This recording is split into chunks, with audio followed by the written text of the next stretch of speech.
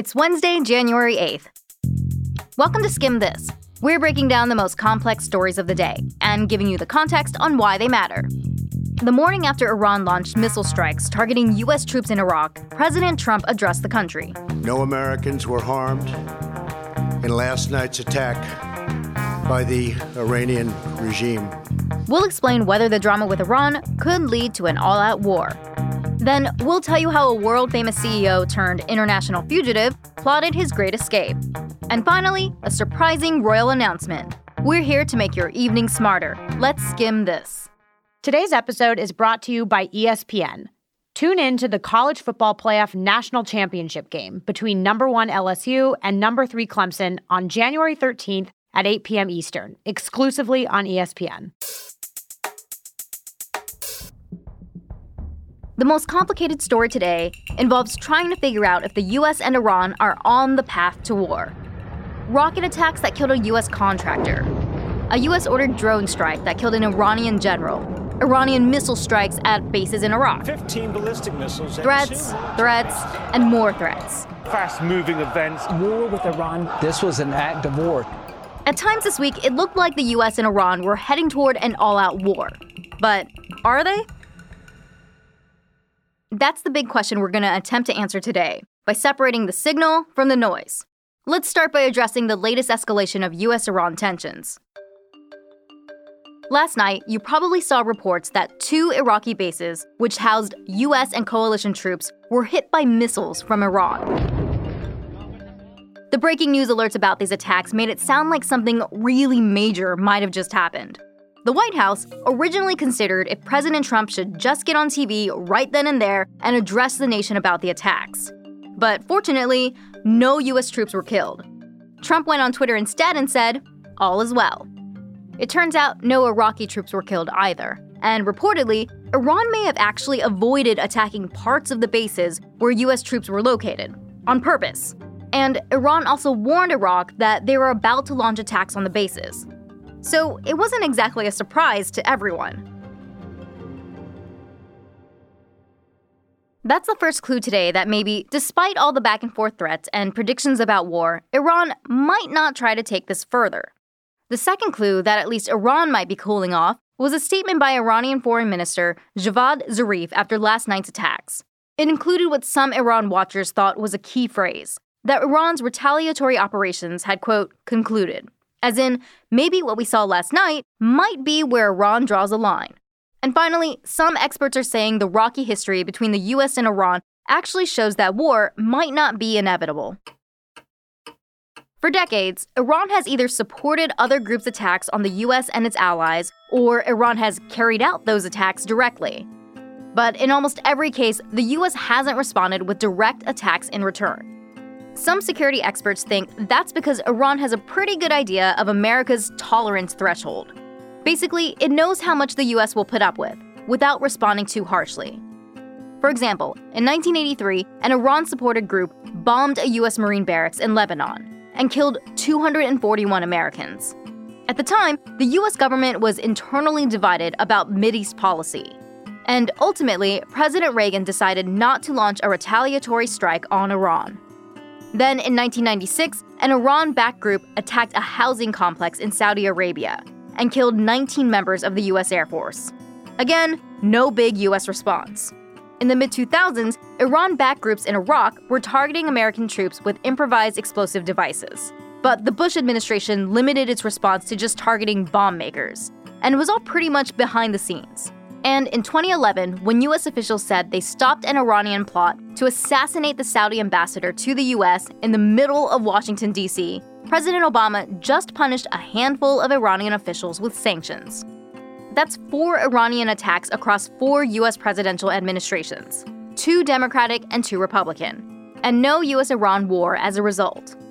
But is it possible that this time is different? One possible reason it could be is that the U.S. drone strike that killed Iran's top general last week was a pretty unprecedented step by the U.S. The general killed, Qasem Soleimani, was a revered figure in Iran's military. He was a key part of shaping Iran's military strategy across the Middle East.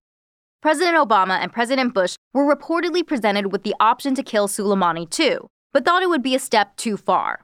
So by Trump finally pulling the trigger on this bold move, it may just trigger a bold response from Iran. Another reason now could be different is that Trump's approach to Iran has been unique from the start. He strongly criticized Obama's effort to use nuclear diplomacy to reduce the threat from Iran. And at times, Trump has seemed willing to ignore the advice of top military leaders and diplomats. So a history of U.S. restraint toward Iran might matter less to him. But when Trump addressed the nation this morning, he appeared to fall more in line with the presidents before him, by backing away from the idea of further military conflict and shifting focus to new sanctions instead. The fact that we have this great military and equipment, however, does not mean we have to use it. We do not want to use it. So what's the skim? At several points over the last few days, it looked like war between the US and Iran could be on the horizon. We can't completely rule that out, but between the lack of US casualties in the most recent Iranian missile attack and America's history of de-escalating military conflict with Iran, it's possible things might stop short of all-out war. It also helps that many of America's allies are urging restraint. That doesn't mean we can sweep this entirely under the rug. The conflict could move away from conventional warfare and play out down other avenues, like through cyber attacks or the targeting of US allies in the Middle East. So there's still a lot to watch out for as this plays out, even if those memes predicting World War III might be a bit premature. Coming up, an international man of mystery makes an appearance. That's next. You've kicked off the new year. Now get ready for kickoff. It's time for the College Football Playoff National Championship game on ESPN. Only 2 teams remain. On January 13th, number 1 LSU will face off against number 3 Clemson in the championship game. Fun fact, both teams are the Tigers. You don't want to miss it, so get out your guac recipe and gather your friends. Then tune in to the College Football Playoff National Championship game on January 13th, only on ESPN. As you can imagine, today is a very important day for me.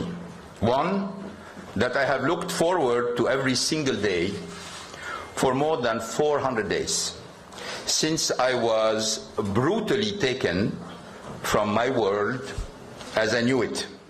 The man you hear speaking there is businessman Carlos Ghosn.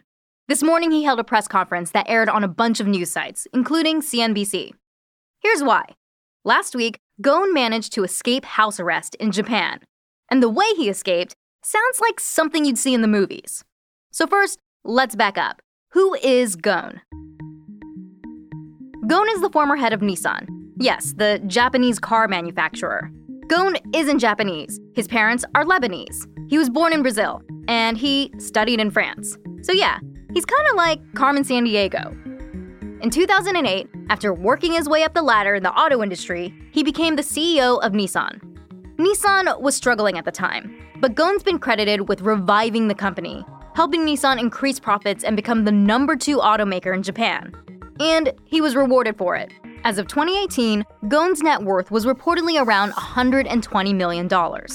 And he's become a bit of a celebrity in Japan. But his good fortune ended in November 2018, when he was arrested and charged with things like underreporting his income and embezzlement. He's been on house arrest in Tokyo and faces up to 15 years in prison. But his trial keeps getting delayed. So, late last month, Ghosn escaped, thanks to a lot of helpers. The details are unclear, but Ghosn reportedly got inside a box and hid there. Then a team of operatives loaded him onto a private jet en route to Turkey. After landing in Turkey, he got out of the box and onto another private jet headed to Lebanon, where he has citizenship. The escape took months to plan. Operatives reportedly checked out airports and ports of entry in at least 5 different countries to find the best way to get him out. And now, authorities want to know who those operatives are. After he escaped, Turkish police detained 7 people, including 4 pilots, as part of their investigation. But according to Ghosn, he's, quote, a victim of character assassination, and called the Japanese justice system rigged. He's not alone in thinking that. The conviction rate in Japan for criminal prosecutions is 99%. Sounds positive, like A+. But activists have said that the Japanese judicial system doesn't believe in the whole innocent until proven guilty thing. and that instead, some suggest the system is designed to result in coerced false confessions. Meanwhile, Ghosn's future is still TBD. He's in Lebanon, and clearly he feels safe enough to hold a public press conference going after the Japanese authorities. But Interpol, the International Criminal Police Organization, is asking law enforcement agencies around the world to help find him.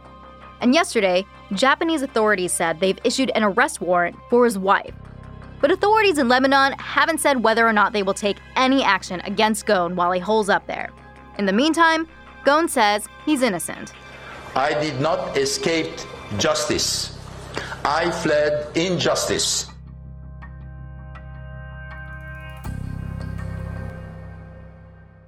A royal announcement that is sure to rock the United Kingdom. It's pretty dramatic stuff, isn't it? It's a bit of a wow. I got some breaking news, and it is about Harry and Meghan.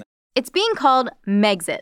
Today, the Duke and Duchess of Sussex made a surprise announcement that they'd be stepping back as, quote, senior members of the royal family. Prince Harry and Meghan Markle went on to say they plan to become financially independent, but would continue to support Her Majesty the Queen. So, what does all this mean? Maybe not all that much. There's no set definition of what being a senior member of the royal family means, but it usually means doing a lot of work on behalf of the crown, and that you're close in line to the throne. That could help explain why Harry and Meghan might have made this decision. Meghan isn't part of the line of succession, and Harry's got 5 people in front of him, including his nephew, 1-year-old Prince Louis. So giving up that spot in line may not feel like the end of the world. And as we're continually doing work on behalf of the crown, that's been a touchy subject too. The couple has struggled with constant media attention. And since Meghan is from the US, being a full-time royal would keep her and baby Archie away from family. Now, they say they'll have the freedom to split their time between the UK and North America, and to chart a, quote, progressive new role for themselves. What that looks like remains to be seen, but we're anxious to find out.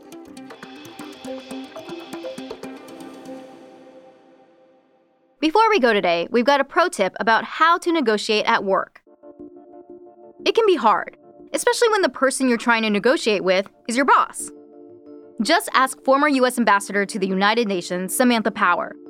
This week, she sat down with our co-founders and co-CEOs, Carly and Danielle, for the latest episode of Skimmed from the Couch, to share her tips on how to negotiate with a boss you may disagree with, even if they're the President of the United States. Don't be afraid of being predictable or sounding predictable, even to yourself. But it's also be prepared and be rigorous and anticipate what is going to come back at you. And indeed, I think the most effective dissenting viewpoints are those that fully internalize the constraints that the person who isn't agreeing with you feels. You can hear more from Samantha Power in this week's episode of Skimmed from the Couch. It's available on Apple Podcasts or wherever you get your podcasts. And if you have career questions for Carly and Danielle, call them and leave them a voicemail at 646-461-6370. They'll answer listener questions each week on Skimmed from the Couch.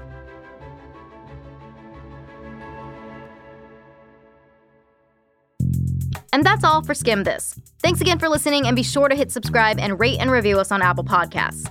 If you want to add the Skim to your morning routine, sign up for our free newsletter, The Daily Skim, right on our website at theskim.com. It's everything you need to know to start your day right in your inbox.